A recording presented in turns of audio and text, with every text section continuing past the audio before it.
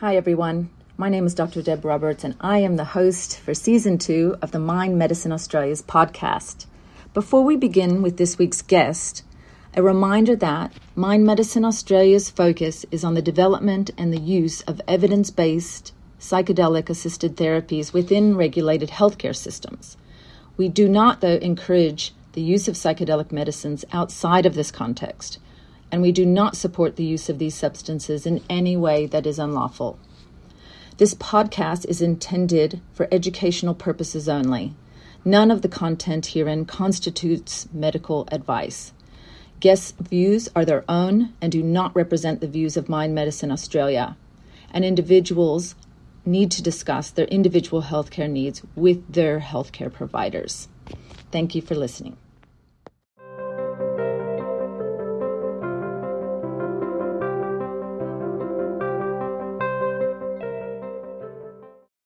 Well, welcome to the Mind Medicine Australia podcast, Van. It's really nice to see you, albeit through the internet. You've got a lot going on in the background, which some people won't see because they'll be just listening. But I'm really excited to have a conversation. I just thought at the beginning, just for about 30 seconds, just for ourselves to me more than me as much as anyone else, just to take a moment, maybe it's a couple kind of sighs or, a breathing out to just rid of kind of stale air or energy that just doesn't serve the conversation we're about to have. For me, tend to plant my feet on the ground. And just for the sense of steadiness, the aspect of the earth and the roots deep within, allowing to perhaps connect in this conversation, and just for that, I guess, cause of something perhaps deeper and higher than ourselves. And just when you're ready, just letting the eyes flutter open, just allowing the opportunity. Sometimes when I open my eyes again, there's just a little bit of a clear picture, and sometimes not. So welcome. Thank you very much, and thank you for that little intro and drop in. It's greatly received.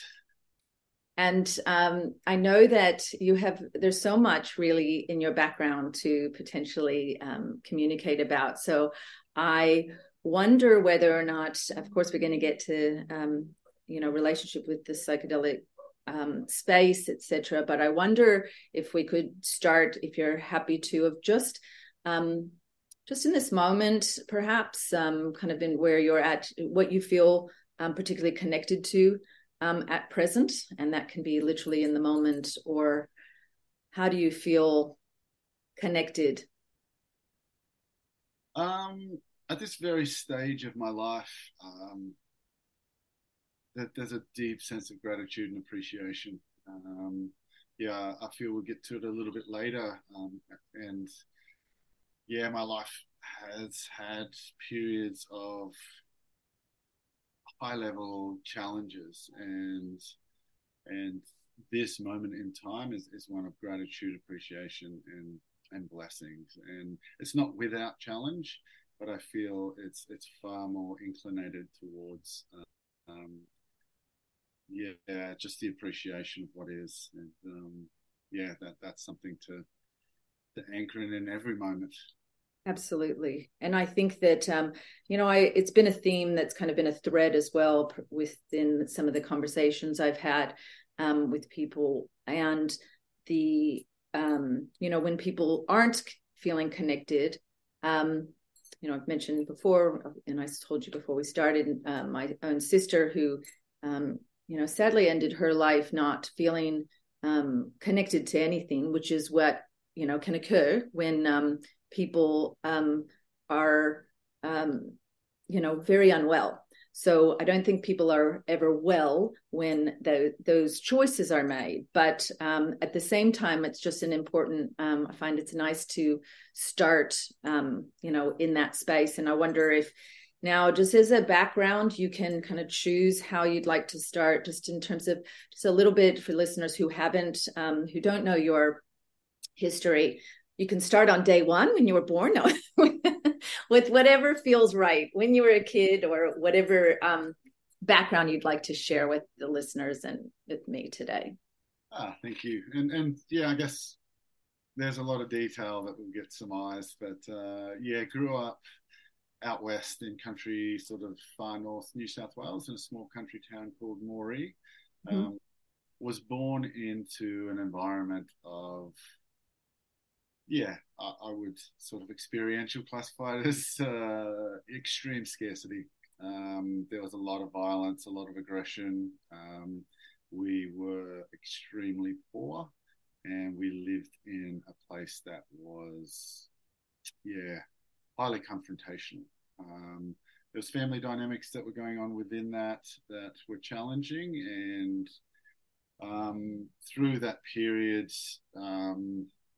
yeah, some really big traumas were inflicted upon me without consent. There was a lot of physical violence, but there was also two instances of sexual trauma at age 7 and age 12. I lost my brother through illness when I was 9 years old. He had Hodgkin's disease and passed just before my 10th birthday. We were sent away for the year prior to that to live with relatives down in another small town where my mother was from, with aunties and grandparents for a year whilst that treatment and process was happening, and then returning into that, yeah, sort of. Sport's always been a theme for me. Sport's been a way to escape. I didn't hardly speak when I was younger for various reasons. My voice was, I wouldn't say taken, but it was threatened in a way that caused a great deal of fear. So my response to that was literally not to speak.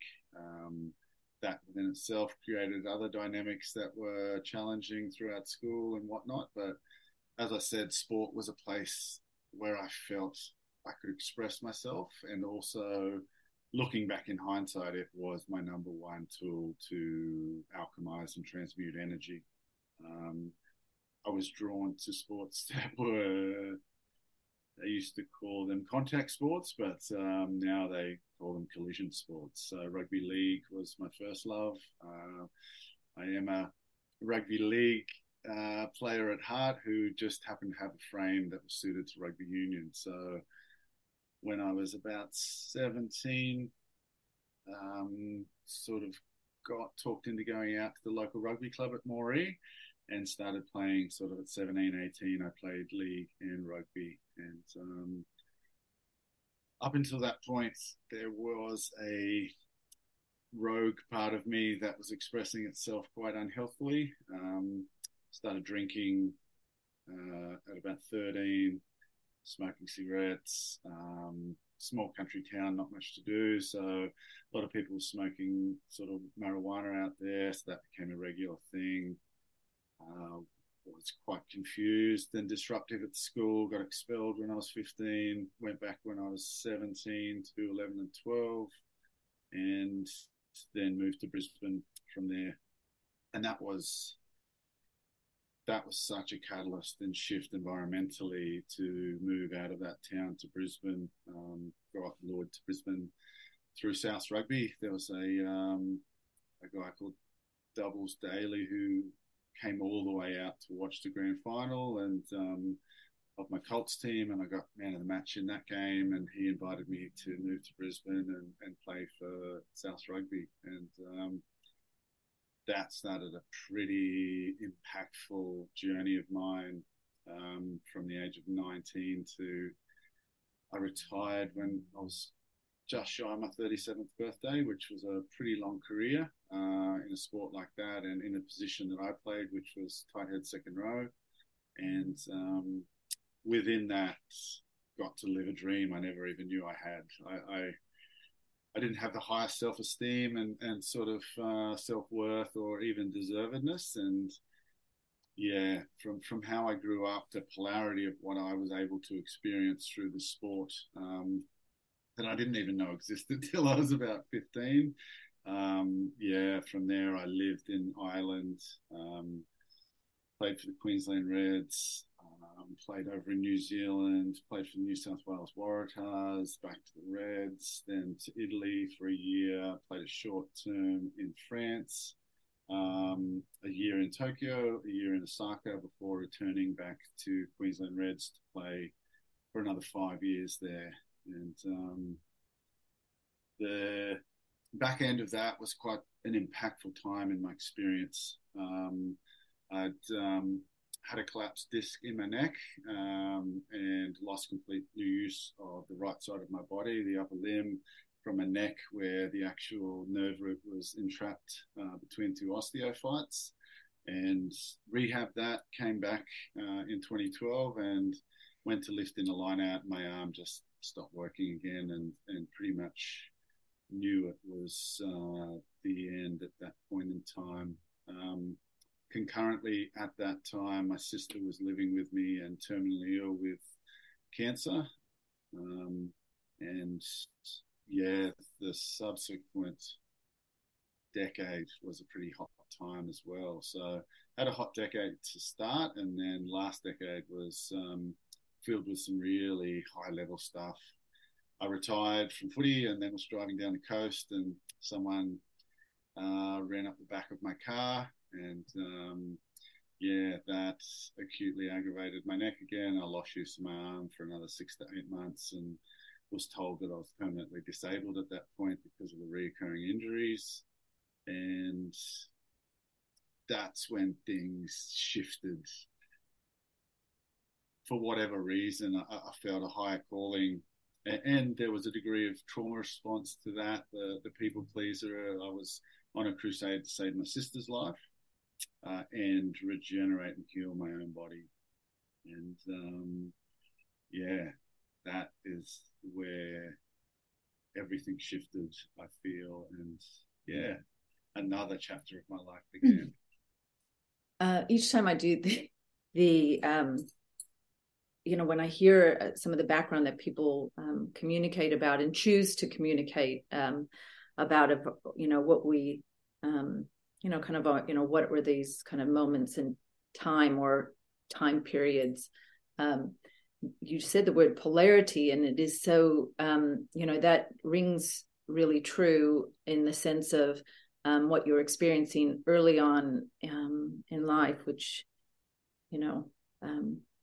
should never happen. And then finding, I think you said alkalizing, and something else coming with the rugby, utilizing alkalizing, and you used another word.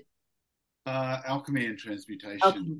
Transmutation, yes, alchemy and transmutation. And I haven't heard that description of how we, I don't know if that's mobilizing suffering, or we're trying, obviously, balancing out aspects of, in some ways, injustice or whatever it might be that we have actually experienced from a felt sense and an embodied sense. And then I just had that like a vision of, I haven't seen any of you and playing rugby myself, but in terms of how impacting that was, and necessary perhaps as a way to just I don't know, my hands are going kind of like where we bring something, like when we purge or when we get something out. And the fact that you talked about your voice, and not, I just get goosebumps in the sense of how then expression does come over time. And then you were explaining more family illness and the lack of control there, so to speak. But it sounds as though you're a survivor for sure. I haven't said that on this yet, but I mean, maybe I think anyone who has transcended in some ways, or at least found ways to heal, so to speak. But I wonder if you want to come back to the rugby aspect of the playing time was how many years? You had played for 13 Professionally for about 14, 15 years. Yeah. years. So I imagine that also, even though you're talking about transmutation and, alchemy, etc., that it's not like that was rainbows, everything easy by any means. But I imagine, because you just said it was like, something that you haven't, you weren't expecting or even felt, as you said, deserved. And then you had this, in a way, a dream come true. I don't know, how do you feel that it shaped with the injuries as well? So the kind of the ability from when you were young to, have energy coming out in a way that, that sport does have a beautiful way of harnessing that, so to speak. But at the same time, sport is not 100% clean, clean either. It's, it's also, at a professional level, it's very competitive, difficult. Your body is under so much, I was about to say construction, but destruction in some respect. So I wonder, around those, I don't know, that was a large part of your life in that regard. I don't know if there's any particular aspect of how, either with injury and then rehabilitating, how you kind of navigated that. Yeah, and that's a really good question. As I see things, in my mind, I'm a very visual person, and I love the quantum physics realm of the field, like, and everything's equal parts positive and negative. And it was a dream I never knew I had, and I accept there's the 50% that's negative to that experience. And some of the organizations had high degrees of toxicity and were pretty poorly run. And it's a sport that has 100% injury rate. So you are telling your body at times, and that was part of my journey post football, was the polarity of one day I was at my peak, I was playing my best rugby one day, and after that game I was never playing again. And when something is such a big part of your identity and your purpose and your passion, and fills so many parts of what that holistic health looks like, when that's just ripped, I had the gift to see what it was giving me, like, and what was taken away in a moment. And that void that was left was just something that I didn't even know existed, and accompanied by the sensory issue that I had with, I'm not sure if you've ever had high level nerve pain. My sister did. Yeah, and it's debilitating, and I couldn't move my arm. I couldn't even bring, like, my rehab started at month 4 of me being able to bring my tips of my fingers to my thumb, and just looking at that. But this whole side of my body dissipated into skin and bone.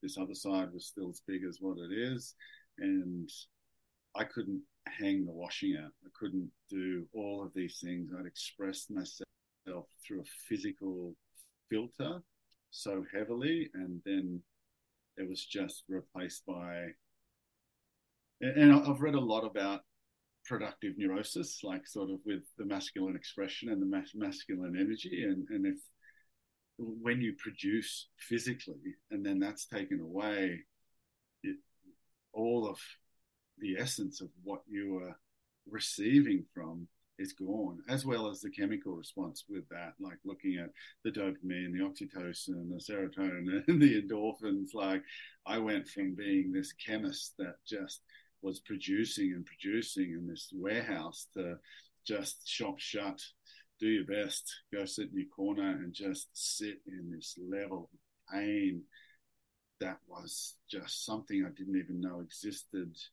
not only physically, but there was a real spiritual pain of witnessing my sister suffer in the way that she did inside my house.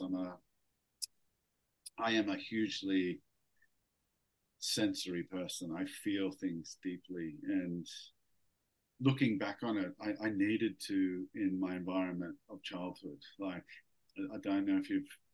This was another thing for me, walking up and down Jones Avenue, which was the main street. We lived on the edge of town, the western edge. Beyond that is plenty of nothing, and then Ayers Rock, and we are proper bush, like middle of nowhere.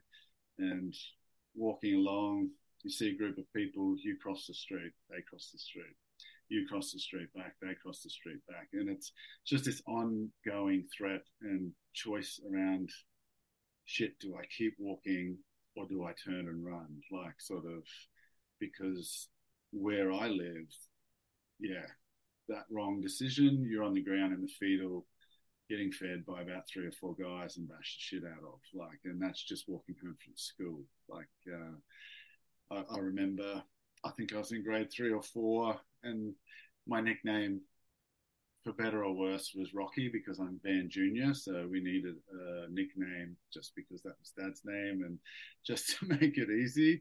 And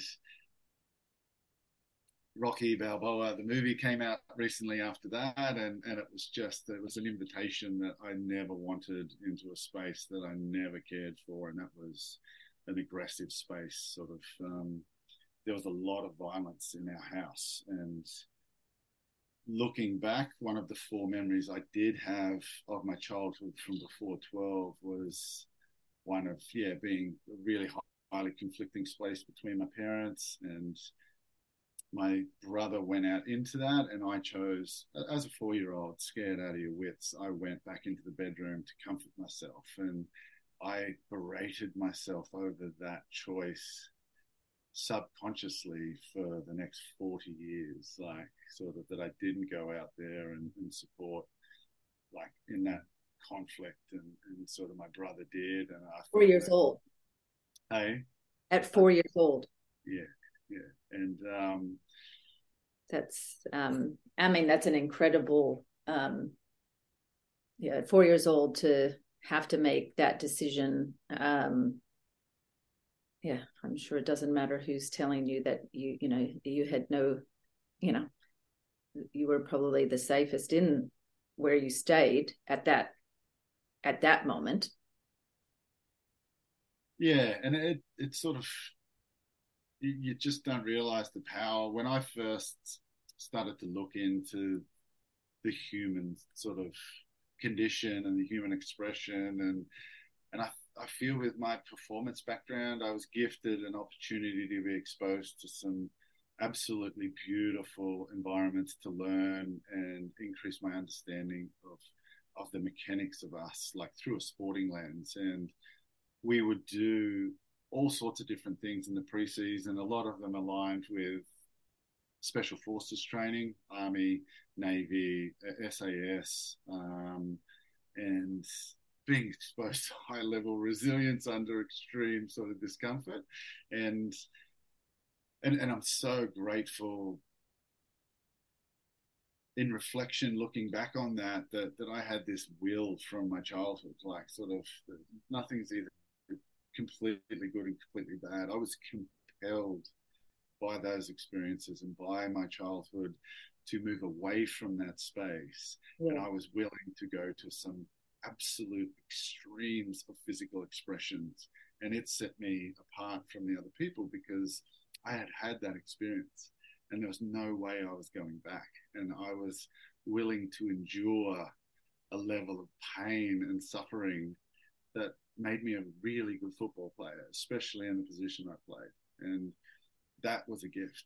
That is the gift from that experience, that it gave me the opportunity to travel the world, to hang out with a group of people consistently and chase purpose and passion over and over again in this ideal of this envisioned success at the end of the season. I got to do that with my mates, and I got to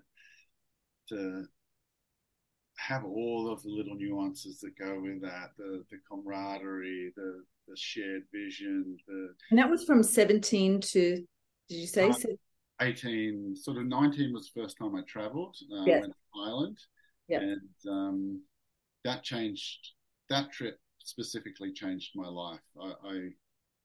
I went to a little small town on the east coast of Ireland west coast, called Limerick, and played for a team called Gary Owen. And when I left, I was still I hardly spoke. I was this shy, super introvert, who used to come to life on a football field. But there's something about the Irish energy and the Irish culture that created a degree of safety in a place that's like, it was the first time I'd ever flown on a plane. Like, it was the first time I'd ever been anywhere but sort of 4 or 5 places on the planet. And next thing, I was in Limerick.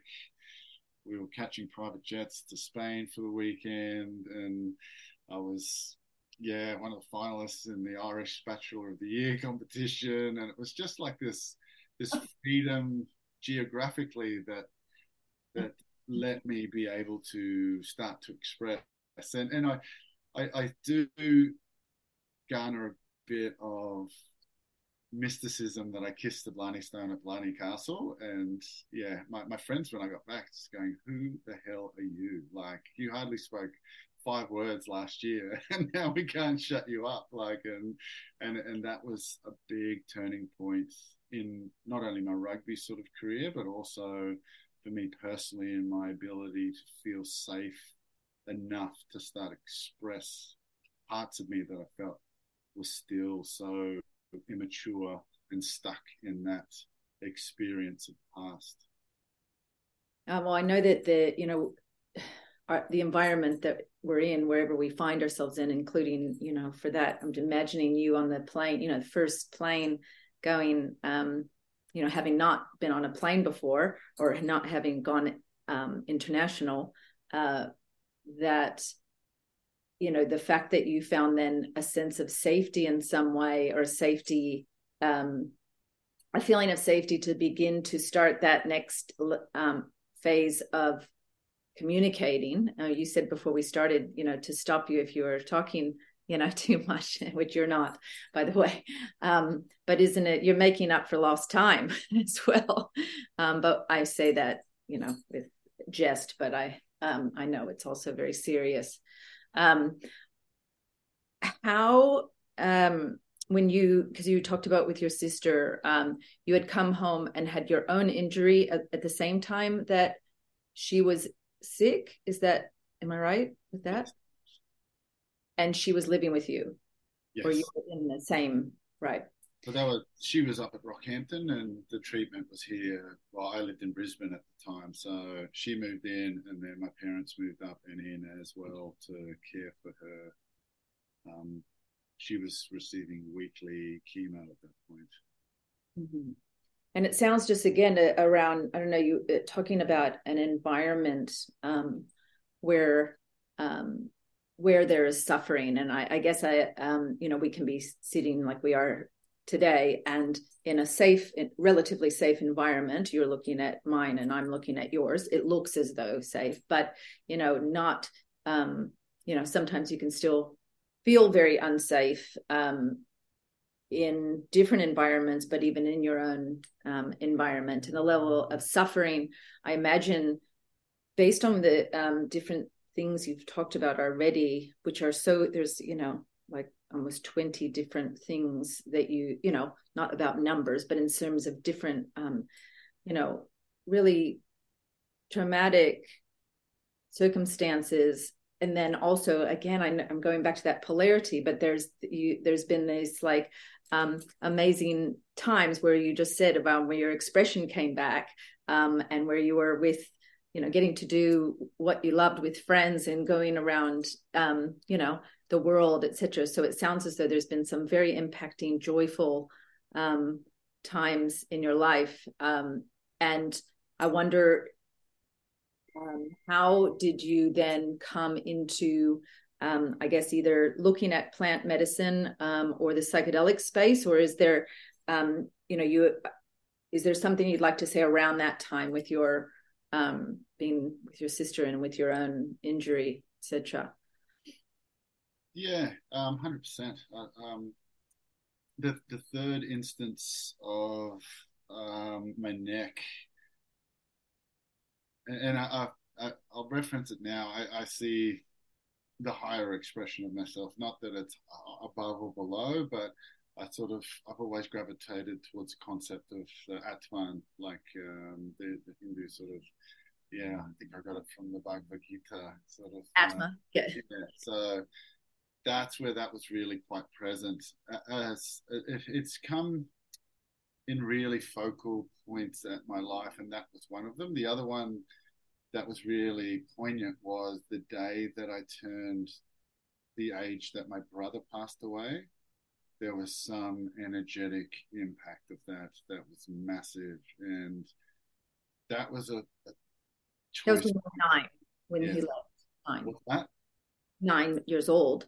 I was 9, he was 21, so he passed Oh, 3 days after he turned 21, and it's old. I was playing football and I was still being quite a rogue. I was doing a lot of stuff that was, yeah, less than ideal in terms of optimization and expression, and yeah, getting into a bit of trouble, sort of, that was a remnants of a childhood and just very normal for me.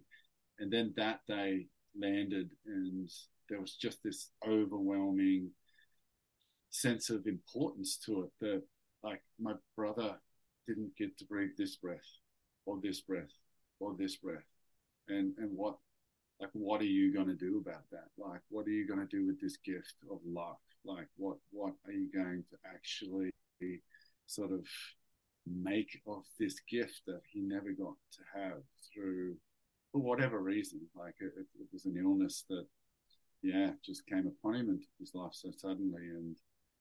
And the third incident of my neck was one of those moments. And up until that point, I was on a standard medical response, which was just to take an enormous amount of painkillers. I was, yeah, and the access to that, good nor bad, in football is it's freely available. So I was self-medicating Endo and Tremor, Valium, Penadine, Fort, and there's another drug called Lyrica, which is a, I know Lyrica. My sister was yeah, on that too.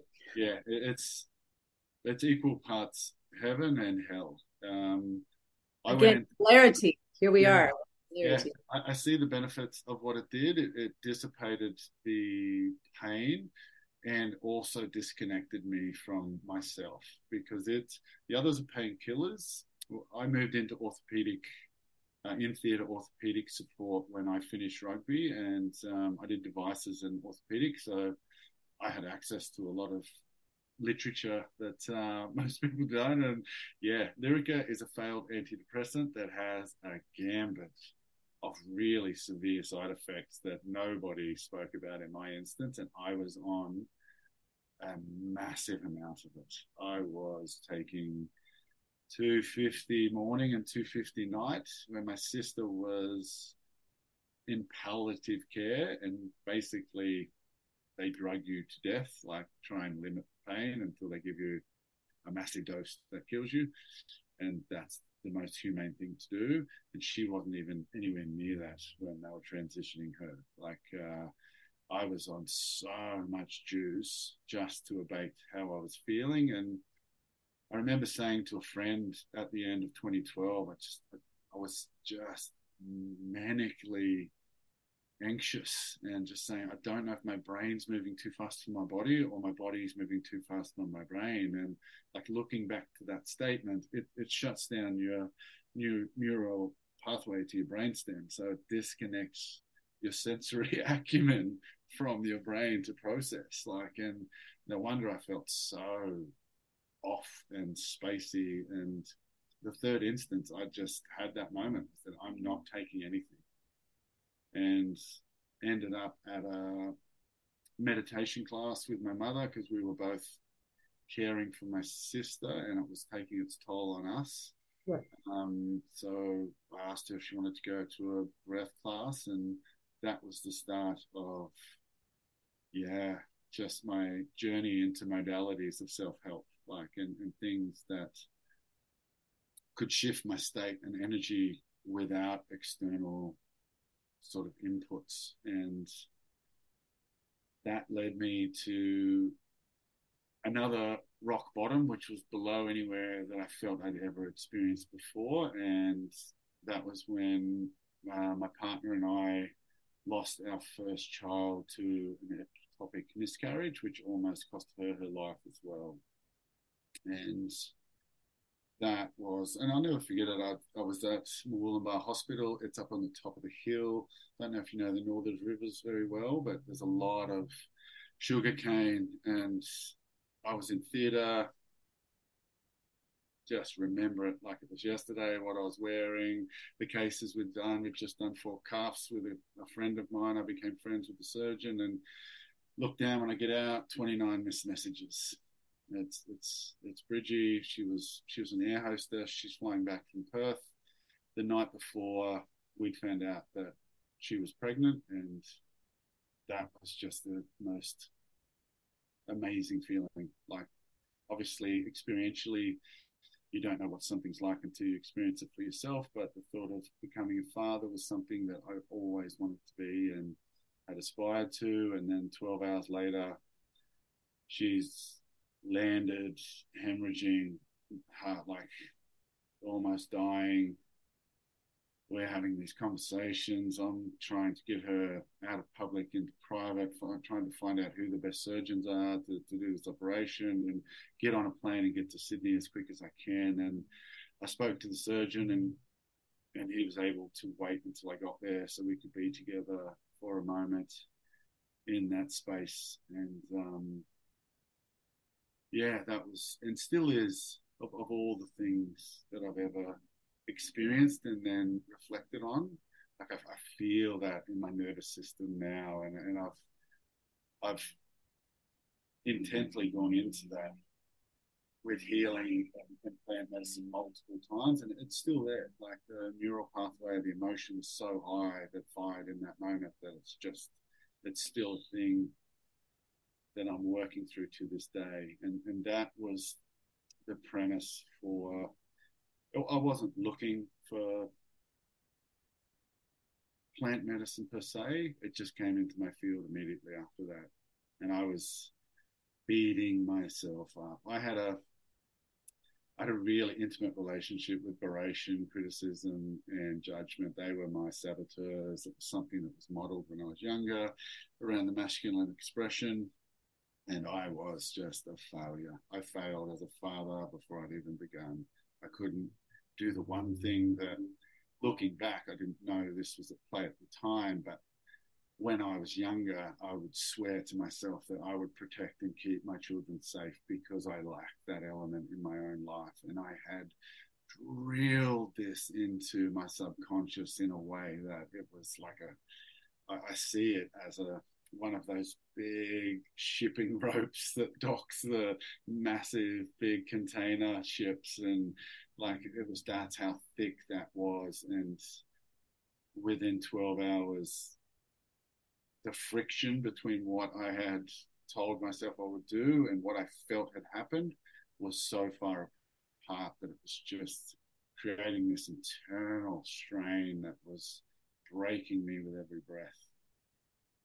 And out of nowhere, a friend of mine had called. He was going through a process of apologizing to all the people that he felt he'd wronged, and I was one of these people. And I was shocked because this person, if I was to talk about them to others, I would not envision them ever being part of this process and speaking in the manner that which they were speaking. It was something that just drew my attention, and it turns out that they had, sort of had a ceremony with plant medicine, and this was the outcome for them. And shortly after that, wheels in motion, my own experience was done, and I've experienced so many different modalities and experiences just in general in life, and it just none other holds a candle to the impact of that very first ceremony that I was able to be a part of. And was that, which psychedelic was that? So that was ayahuasca, and I understand everything's relative and experientially applicable, but the very first thing I dropped into was my son. Like, like very, very first thing. Like it was, and I was just lying on my left side. The vision of what he looked like energetically was just crystal. And I can still bring that to mind. And I lied on my left side and just held him like for what felt like for years. And the cathartic experience and the connection and the release of that experience was, and I feel I'm speaking on behalf of others, and I don't like to do that often, but words and my experiences in psychedelics, they never come close to being able to hold a candle to the actual relevance for me. Like I get what happens within the human condition in these instances and understanding the mechanics of what it shuts down and lights up around the amygdala and hippocampus and the limbic brain and how the veil falls away and the connections of the mind. And I understand the mechanics of that, but the felt experience of psychedelics is something that I personally am in awe of and humbled with gratitude for the shift in my life from that point on. It's And how old were you then? That was this was 9 years ago. Right. Okay. Yeah. And in terms of the, you're not the first person to say also in terms of words fall short, my words fall short sometimes, hearing the experience and even what an appropriate response, is from there. And so I certainly feel the same. I know people talk about the ceremonial aspect or the integration of how these medicines support us both in the actual dosage experience when you're in the experience like you just described. I wonder if you could then talk to us but post from that, and you can either speak about that experience in terms of now that with the legislation changes, as you would be well aware, and listeners, but in case not, the actual administration of the drugs is for a whatever period of time that is, and then integration before and after in terms of integrating the experience into back to life that is how the life as we know it, and I have heard that life as you know it changes perhaps after the having had these experiences. But I wonder how integration in the way you would describe, how did you integrate that? I hear you said what was nice was a lot of release as well, but how you integrated after the extraordinary experience. Yeah, really good question. And that's been a journey around, I feel, given what I was dealing with, that very first experience was so overwhelming because not only did I have that about my son, I also realized that I had blocked out the first 12 years of my life. And I'd never, up until that point, consciously validated that I didn't remember any of my childhood apart from four key stories, and those stories were impactful because they were such a big part of my warning system of traumatic experiences. But I didn't remember the sexual trauma. I didn't remember like 99.99% of my life before 12 years old. I'd reached that second acute incident, and gotta love the human expression and the brain. It's just gone, we are done. Like we're just packing up that. It's just too much for this poor little bugger. he can't take this, and we're just going to hold this here for him to deal with later. And that's what it felt like. And it just felt like I was able to plug back in and remember all of that. But the experience was so enveloped in love. It was from love. It wasn't from this energy of you need to know this because you need to deal with this. It's like, buddy, this sucks massive balls, and you need to know this to move beyond this. And we are going to unpack this over time.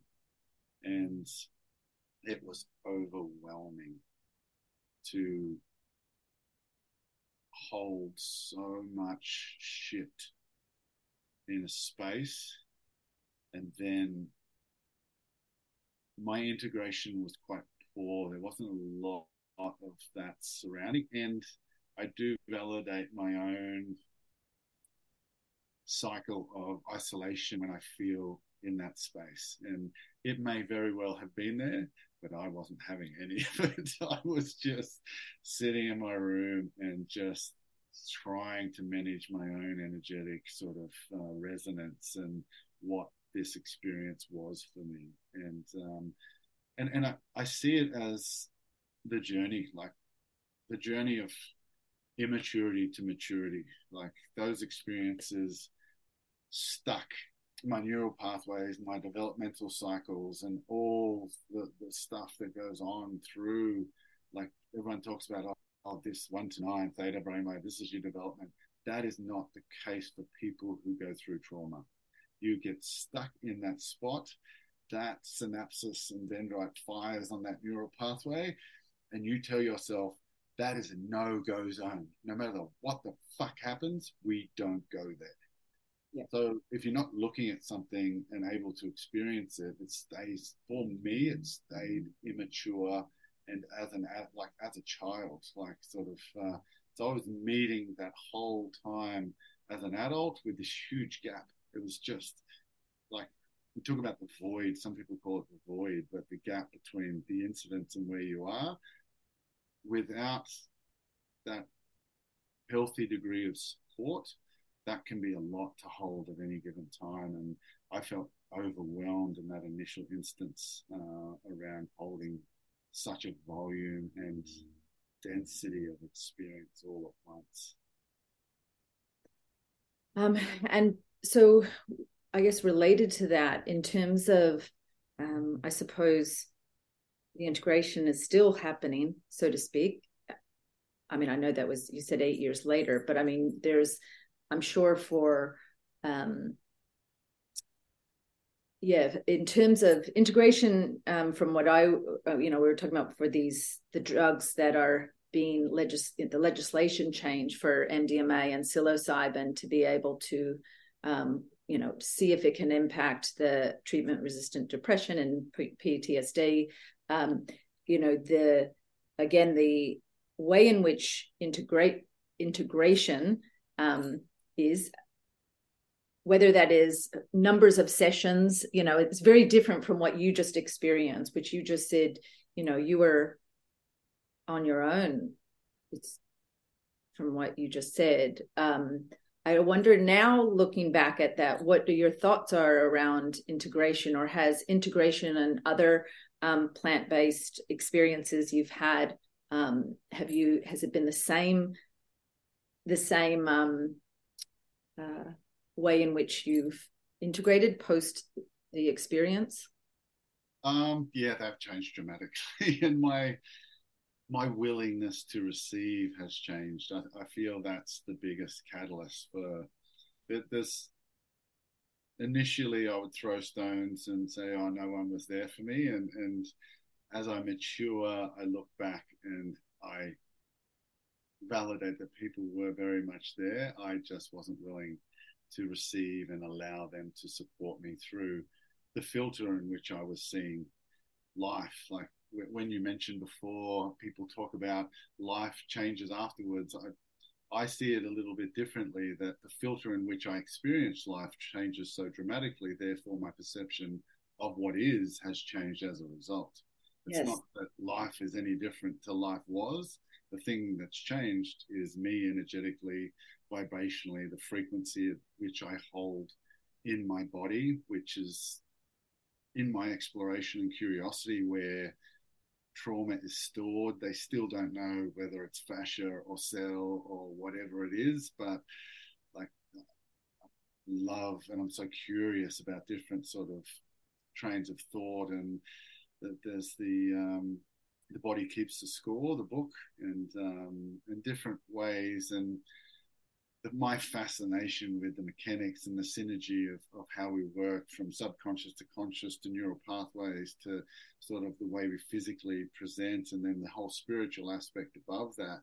It's such an intrinsic experience, and I believe we are as different as we are similar, and understanding the similar parts as a vehicle to then explore the different parts is something that I feel, for me personally, around integration was a gateway to embodiment, because I feel that's the gold. Like, you can go and have all this insight and dabble into healing, and unless that wisdom is then embodied into you as a subconscious expression, something that is you beyond the little 5% of your conscious mind, you haven't quite gotten the gold inside. It's there, but you're not accessing it in a way that is just autonomous from that point on. And do you think now you see that part differently? I mean, you said in terms of the perception difference and the way in which you see, or one sees, the world, whatever, and us within that world. Do you have a recommendation, even in terms of how integration is best supported? And in that broad sense of integration, I'm saying in it's not necessarily you've got 3 sessions and you're out, that kind of thing, but any ideas around how to get to that embodied way? And I feel it's such an individual thing, and there's some underlying ones that show up more often than not. And nature's one. Like, nature is such a grounding modality to be, and I find the actual, we touched on it, the environment of your experience. I understand the formalities and the legislations around doing things in hospitals, and I also feel that's not the place for the medicine. I get it. There's going to be a transition, and there's going to be sort of pretty scrutinized early. And if that happens, I feel getting into nature, a safe place in nature, water is another really cleansing aspect to it. I adore breath work, and I feel any form of deep dives should come after an educational period of understanding of how we work and how to anchor into those moments. And breath for me has been a fascination since that very first meditation, and understanding it's one of 2 things that move beyond the conscious and the subconscious mind. We breathe without conscious thought, and we breathe with conscious thought. Blinking's the other one, but I don't find anywhere near as much impactful ramifications from blinking a lot. There are a few things, but understanding just why nasal diaphragmatic breathing is so beneficial to the human state, and how we can gear that through experience. So when we are moving into those heightened states and meeting those traumas, that we're not re-traumatizing. And the mechanics of that for me is breath, is meeting those really high level traumatic experiences, being in the sympathetic. And I'm unsure if you've looked much into polyvagal, sort of Stephen Porges' work, like sort of going into that dorsal vagal, like that second tier of parasympathetic high energy, like just jumping, like usually jumping out of your skin. And for me, when I gear that, the high sympathetic is fight or flight. And in my experience, the next level in that is freeze or fawn, and that they were my experiences in extreme trauma. Was just, I'm done, whether it's disassociation or I'm surfing the astral realm, I am out of this physical being. And my biggest tool and my biggest suggestion is to have some degree of understanding around managing through breath, through relaxing your body and understanding your gears in terms of the whole mindset of that gamma, beta, alpha, theta, delta. Like I love processes and systems, and I've geared myself to be able to breathe and put myself in a physiological state for the environment.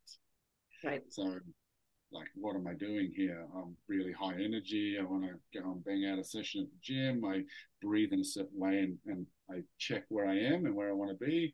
And I know how to breathe to get where I want to be. If I'm too high, I know how to then gear down into a state that is suitable for that.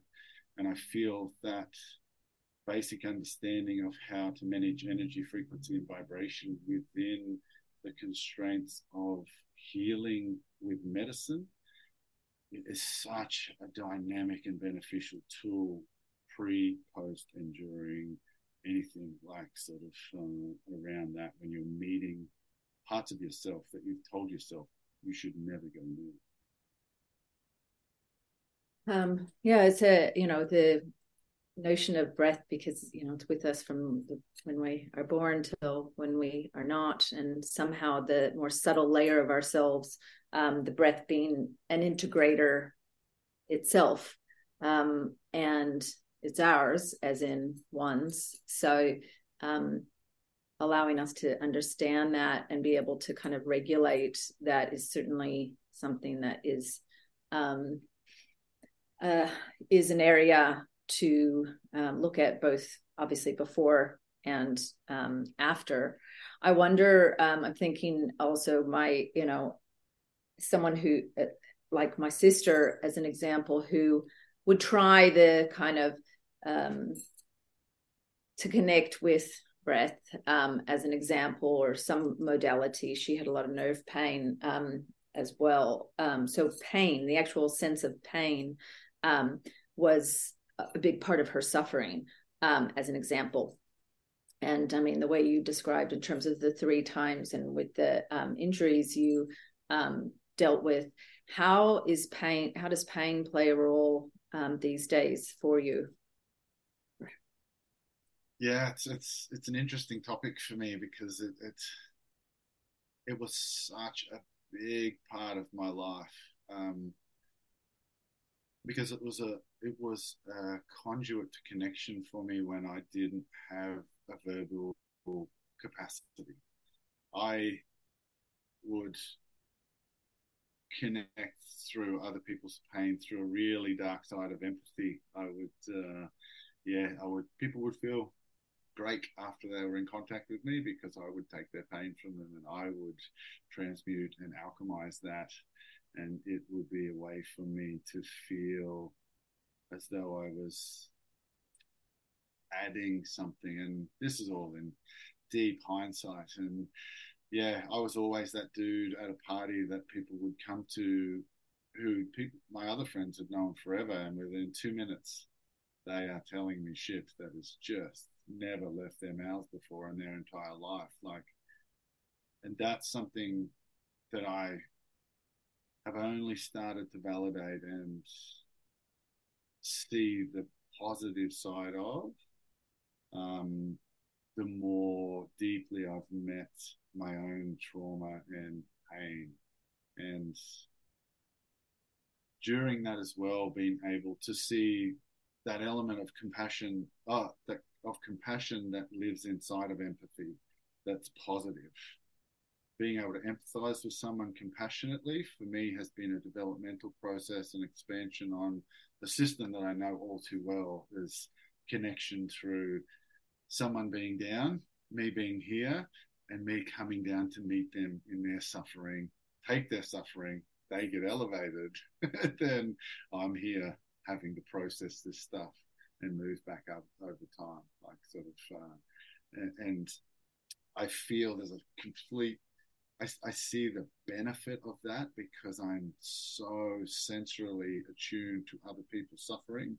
And where you look at clear sentinel beings, people through experience and through things learn to develop. When someone loses their eyesight, their hearing, and other senses grow, I feel my sensory ability to feel was a protective mechanism that was expanded upon because of the danger of my environment. I didn't know whether to run to my father or run from my father.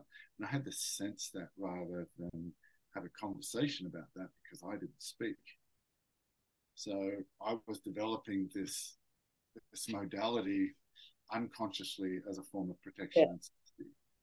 And then off the back of that, the way I connected with people was to make them feel better and take their energy from them, and looking at ways that that's a positive through an experience of potential negative was a real highlight for me in terms of how I look to be of service now through compassionate empathy, not through an energetic exchange of empathy.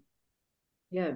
Wow. That is I mean, that's intriguing. I think that the um so so what do you do to make sure that it isn't the energy exchange for you, or how do you equalize? I mean, you talked about breath work, plant-based therapy as well. um, how do you find how are you going at the moment in relation to that? Yeah, I still see plant medicine as a big part of my life when I feel called. And I also see it as a bridge to an experiential understanding of stuff that I could never have fathomed or imagined possible until that experience was upon me. And that I can do that myself. Like, it's ultimately for me, it's been a conduit to responsibility. Like, I'm responsible for everything in my life. I'm not a tree. I can move around. I can have discussions with people and distance myself from environments, people, all these things. I lived. I don't know if you've done much work with the Kaufman drama triangle. No. 3 points of access on that are the hero, the villain, and the victim. So these are below the line expressions. And it's called the drama triangle because you just get caught up in the drama of the different hats and the different sort of spaces that we look to get things in this really low level, low vibrational exchange. And yeah, my first part of my life, I was 100% a victim, and I played the role to a T. Like, it's just, yeah, it's just trying to get compliments externally, trying to get validation externally, and that was a big part of my roller coaster in being a professional athlete. Is when you weren't playing well and you are judged by peers, coaches, organizations, and the media. Like, people talk about you like to a mass audience, like, you were shit this weekend. So that would influence me so dramatically because everything was external, nothing was internally generated. Where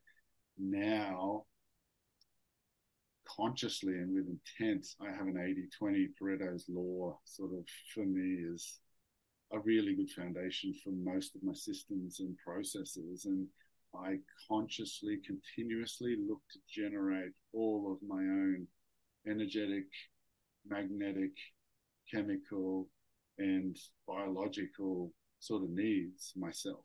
And this is being crafted through experience unconsciously for a couple of decades, but consciously over the last 10 years, healing myself and understanding the parts of myself that are similar to yours, and then the other half of me that is completely and utterly unique to me. And plant medicine has been a catalyst for that curiosity of relationship and the depth and width that I've been able to explore, to then come back to the responsibility that I am ultimately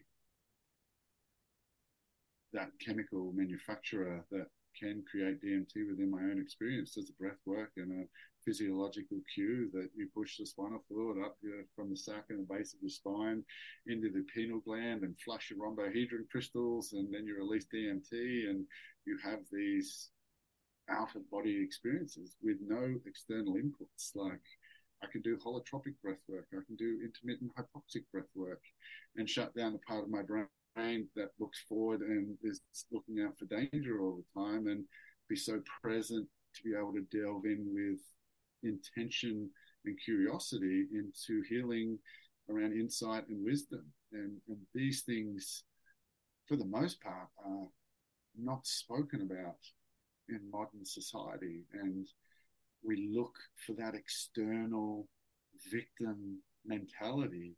I need to go to this person for them to tell me what to do. I need to listen to this person because they know what's best for me, rather than the reverse of that is exploring with curiosity what is best for me and why. And I tend to work in extremes. And when I was looking to save my sister's life, I went into permaculture organics around sort of nutritional, mineral, microbial density and gut health and polyvagal and all the different stuff around creating internal abundance. That was what came to me, that if I created super internal abundance, the energy that made the body will heal the body. Wow. And it looks as though you've been moving people who are not watching this, Van is definitely moving moving both. You look symmetric, even though I know in some ways we're never exactly symmetric. I think the aspect of an internal abundance is to experience that, as opposed to it being an aspiration. I think that anyone listening would, it's like you would want to experience that internal abundance. I suppose for people who are possibly looking into psychedelic assisted therapy, how do you feel, or what would you consider just kind of thoughts or advice, more thoughts, but advice as well, in terms of people kind of going down this road? Yeah, I'm mindful to speak outside of my own experience because that's all I know. And my suffering and my inability to manage or cope with that proportion, I think we all have a tolerance and a capacity, and for whatever reason, it is what it is. It can diminish and expand in accordance with how we are and what we ingest and our environment, and I had reached the absolute fullness of that expression and that suffering. And I don't believe suffering is the only way to get there. I believe curiosity and sort of, you can reach it in other ways. Mine was suffering. I was overloaded. And for whatever reason, that person, that modality came into as an offering. And it was super intimidating to be in a space of that magnitude of not knowing what this is. And it took a divine degree of trust and faith to act upon that. And I feel this stage of our raise in consciousness, what has happened in the last 3 years around people's safety and feeling that lack of protection and so much movement around not being able to do this and not being able to do that, and this external pressure, it's brought up a lot of stuff for a lot of people. That's my experience. That's my experience individually. That's my experience in my community, and through talking to different people all over the world. There's a need for people to be able to process stuff that is beyond their capacity and tolerance to do alone. And whether you want to buy into the mechanics of it with the science, whether you want to gravitate towards the spiritual aspect of this, or just the people that there's decades of research around this. It's not this thing that's just popped up over the last 3 months and we're banging the drum about. There is just so much positive antidote, like just it's there for you to look at. And I validate how intimidating that would be to know that the part of you that's going to be looked at is a very tender, sensitive, and really unique experience that you've probably told yourself you're never going to look at for the rest of your life. And through this experience is a way of living and being that I didn't know existed. Like I didn't know I could feel by choice this amazing in this moment, and this moment, and this moment, and this moment. This exists as it did in fullness rather than the isolated slither of that experience, knowing that my brain subconsciously and primarily is always drawn towards the negative because it is geared towards safety and protection. So that experience of that, I am just getting the negative part of it because that is the radar that I need to set my subconscious neural pathway at. What the medicine did was peel the rest of that experience open for me. It showed me that as it was, allowed me to garner the insight, move through the healing that was necessary to then be able to look at that in a more holistic way and fullness that shows me both positive and negative. And for that, it just decreased the energetics of that experience. It didn't make it any better or any worse. It just changed the way that I looked at it.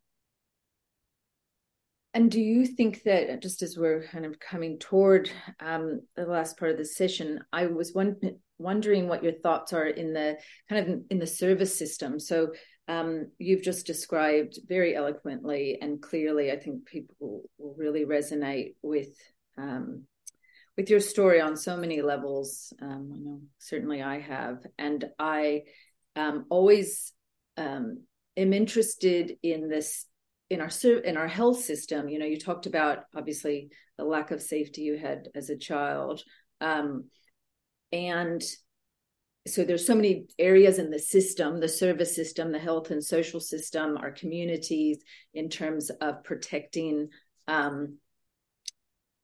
Giving protection as well as safety. But I wondered with the psychedelic assisted therapy, if you have any thoughts around how the service system, how you feel it's going to kind of how you think it's going to develop, or what your hopes are for the kind of how to bring people who are suffering, who are needing it, who, you know, Mind Medicine Australia, the very, you know, at its very base is to reduce suicide and reduce suffering. And in that order, I think, both very important. And I just wondered what your thoughts are with your tremendous and deep background and varied, how you think the system can benefit or your aspirations or hopes. Yeah, and it's a really good question, and it's an interesting one given the mechanics of our healthcare system at the moment. My experience working in health, in the orthopedics and device section, is we've lost our way a little bit, and we're treating symptoms rather than cures. And I felt that was part of the initial resistance to something like this that could heal so much of the cause. So then the symptoms were dissipating dramatically. There's certain percentages that are thrown around that up to 80% of people go to see GPs for emotional and mental disorders rather than physical ones, because the physical ones are just a manifestation of what's going on in the mind and the nervous system around sort of signals that it's sending that we just are not sure how to interpret. Like I definitely got early warning signals about my neck years before I went into an acute phase, and I'm just like, oh yeah, whatever. Like sort of, it is what it is as a foundational element of our ability to get this medicine into those most at need, because yeah, suicide has taken another turn in the last 3 or 4 years, and some of the figures around how young people are taking their own lives at the moment, it is literally heartbreaking to sit with people. I've had multiple friends take their own lives, and yeah, it's no game, and for whatever reason, it's kept in the dark to a degree. And this modality and this beautiful medicine, I feel whatever environment it's initially facilitated through is going to be of benefit, because it's so powerful. It is just so powerful, and we will learn how best that is applied over time and individual sort of preference. I love the idea of having animals in the room where people sit with medicine. Any form of connection to nature, if these things can have access to being able to go out on the grass and access the resonance of the earth, the Schumann resonance. Like it's a thing to ground into when you're connecting into nature and your nature. That's what I feel this is. It's a divine connection to nature that we've lost, because the ego mind of the human wants to be this dominance over nature and bend its will, like looking at agricultural systems that have been put into place that have no nutrients, no minerals, and are awfully covered with pesticides and glyphosate. Like, we are trying to twist something that is so beautiful and abundant and decrease its value as a result, when nature will be the way and path back to being grounded in ourselves. Like, and I have this unwavering faith that in whatever form it is administered, the shockingly positive results of that will find a real buoyant wave to then work on the detail of just how best that is applied over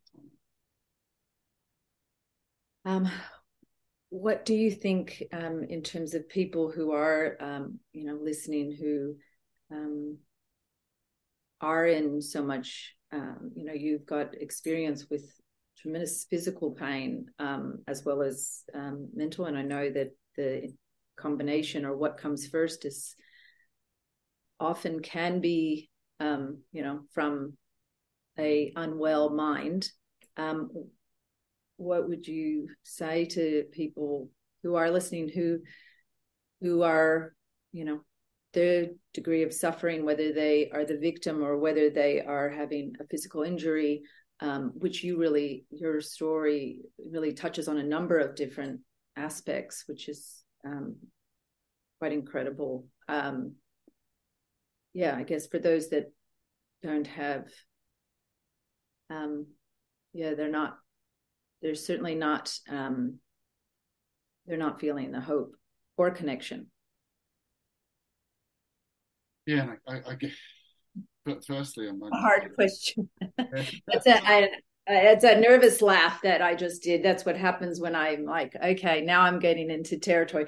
I suppose I do. I always, I do think back as well. Again, reasoning why I'm, here probably in this moment.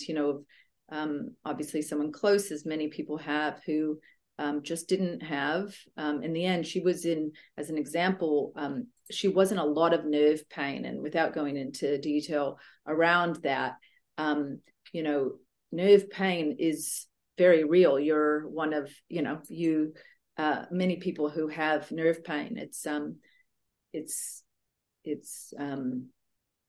seemingly got more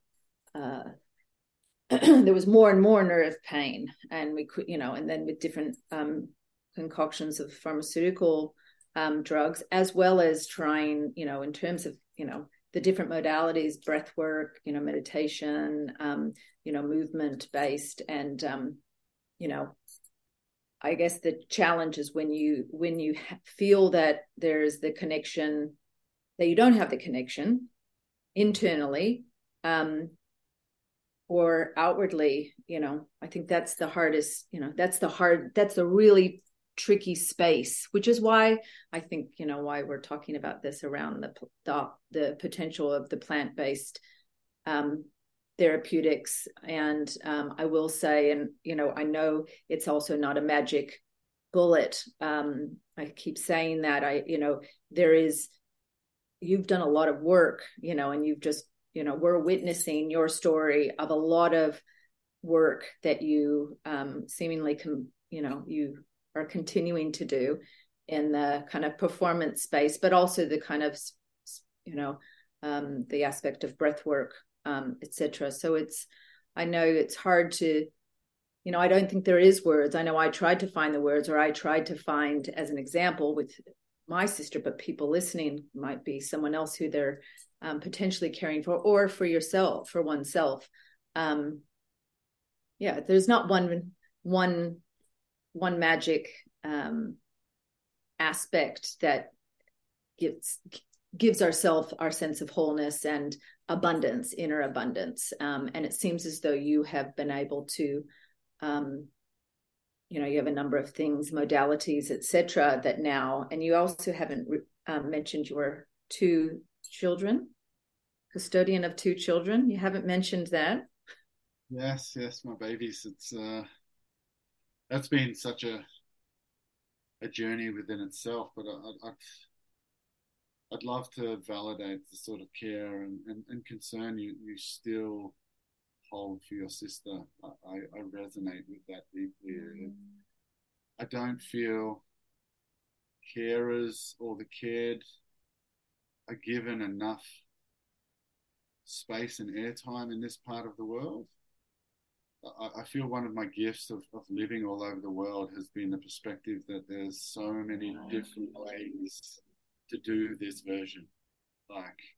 And that's what I loved about Europe. My time in Europe and Ireland is the connection. It's the connection and the care and the curiosity around how best to serve. It's not. I have found in this part of the world we're very regimented and we're so new in terms of our maturity of a country and of a developmental sort of synergy around finding our way. They've had so much more time to move beyond that first stage of simple through that degree of complexity into the second simple. And the word came up multiple times when you were speaking around connection to self and connection to others. Yeah. And personally, when you were speaking about that initially, it took me back to my childhood. I felt I had no one, no one.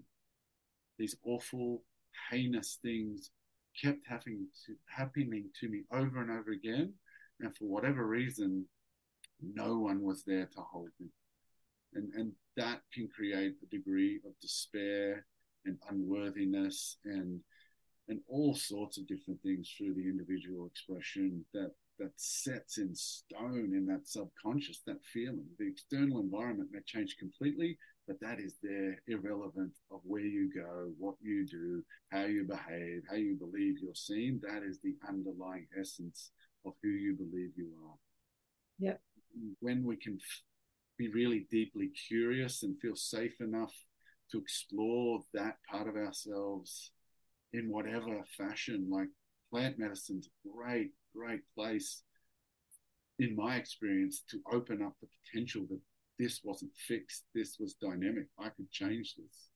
I could have moments in time that were so impactful that it shifted the very essence of the way I experienced and saw life as it happened. And for some, in my own experience, there's tons of depth within that are just overwhelming. And I get that becomes a viable way to release yourself from that suffering, because I truly believe some suffering is beyond this realm, and I'm not sure what you see as the next step, but plant medicine has shown me that energy never goes. And I have had multiple experiences with my siblings and my child over time, whether that is imagined or it is part of a different energetic field or another level of consciousness. I am not 100% sure what it is. And it has been the most beneficial thing around processing degrees of grief and anger and rage and confusion around that. Yeah. That still to this day, I sit in utter gratitude and appreciation for, irrelevant of like what it is. It happened for me. Yeah. Well, and I think it's probably a useful, I could speak all day, which would be nice. So maybe we can continue the conversation. I say that with anyone it's been a, and you can, I know any listeners as well, it's been obviously a personal exploration around how we engage with suffering. And yes, of course, the reason, my, having been, someone close to me, my sister, as an example, but then how we just relate to suffering. I think that, your story with so much, again, there's these polarities that I, with what I've, the ability to hold both, where someone isn't, as opposed to there being one way of looking at something. You can either be in that victim, as you were talking about that triangle, as an example. And I think even in the context of being a carer, you can actually use the, that diagram as well of a victim, kind of a victim mentality of, having someone we love, who we've lost, like your, two siblings and your first child. And I think a paradigm, I guess, around how we engage with suffering, I think in this health system, including plant-based medicine as well, but how just we relate to it, I think is just an important inquiry. And it's an ongoing inquiry. And we certainly, I know, are not the first to be communicating with this. Obviously, it's a tenet of, kind of Buddhist way of looking at reality, that life is suffering. That's not a negativity. It's just that is part of our, that is our experience as a human. So how we relate to that and the diagnostics around mental health, etc., which of course my sister had, and I have as well in terms of diagnostic, but just how we, I think the system has a lot to evolve. And it's probably not a great place to stop in that regard, but I think that, it's kind of like the vision of how we can relate to suffering. And it can be even a connectivity, which is why doing these lived experience interviews is around having conversation around hard shit, and there is this, as you were talking about, like a way of having an internal abundance where energetically there is a shift, and that plant-based medicine can be a tool within that space. I, of course, wanted it for my sister, but at the time, she just, she didn't feel that it certainly wasn't accessible at the time. So I think there's a lot of hope. I guess, I don't know if there's anything that you feel as well coming on to the podcast, that just anything else that you feel you'd like to share, or some anything that is kind of in Yeah. the There's so much. There's so much. All right, we're going to just have to do a complete series of Van Humphries. But one of the things that was sort of coming through, and definitely I wanted to share, was exactly the thing you just said, the end. Like I felt my life prior to these modalities and these experiences and these plant medicines was based in either or. I was either this or that, where it just sort of opened up and created a degree of duality and polarity. And then I was a triality within that, and I moved all around. I could be both. I could be happy and sad at the same time. I could be deep in my grief and also in my praise simultaneously. Like I don't have to be sort of in the left part of my brain or the right part of my brain. I can be in both parts of my brain, because what sits at the middle of left and right is my emotional base of my hippocampus, my limbic brain, and my amygdala. So when you go into these emotions where these things that don't go here, you're actually creating this left, right, up, down pathway. Like you're being the full expression of who you are, not only as an organ, but as a mind, and then as a higher connection to self and spirit, I believe. Yeah. And like this, be both, like be everything. Like sort of, it's such a freeing energy to have access to, and we are human, so we will fall back into old pathways and habits and ways of thinking, and be kind to yourself when you do that, like, because you are human and we are perfectly imperfect by design. That is the structure of us mechanically. We're not meant to be perfect. We're not meant to judge each other and ourselves at this unrealistic expectation of expression. It's just false as a foundation. And that's been one of the biggest things, is just this level of kindness and compassion that I have this allowance and access to internally, that then gets reflected out on to the other people around me. And that's very different from the part of me that used to behave in judgment, criticism, and beration, because that was my energy, and that would get reflected and projected onto others. And this is the dance we're in.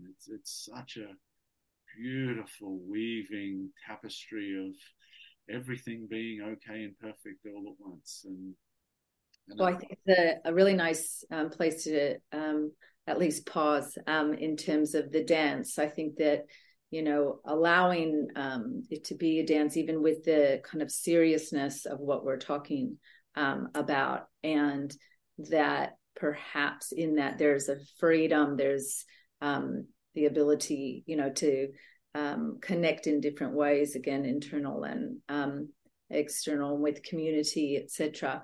I think that at least from my gauge of, looking at your environment and looking at you, that seems a lot of lightness. And, from the experiences that you've had, you could, not to say there's no heaviness there, but it's, there's a lot of lightness and kind of levity within. And I think that also with the dance aspect, are just some aspects of ways or pathways. And, you eloquently also said that your experience has been your experience. And that with these plant-based medicines, somehow it seems as though there's an opportunity here for society and the community to, we're not going to probably get it right the first time.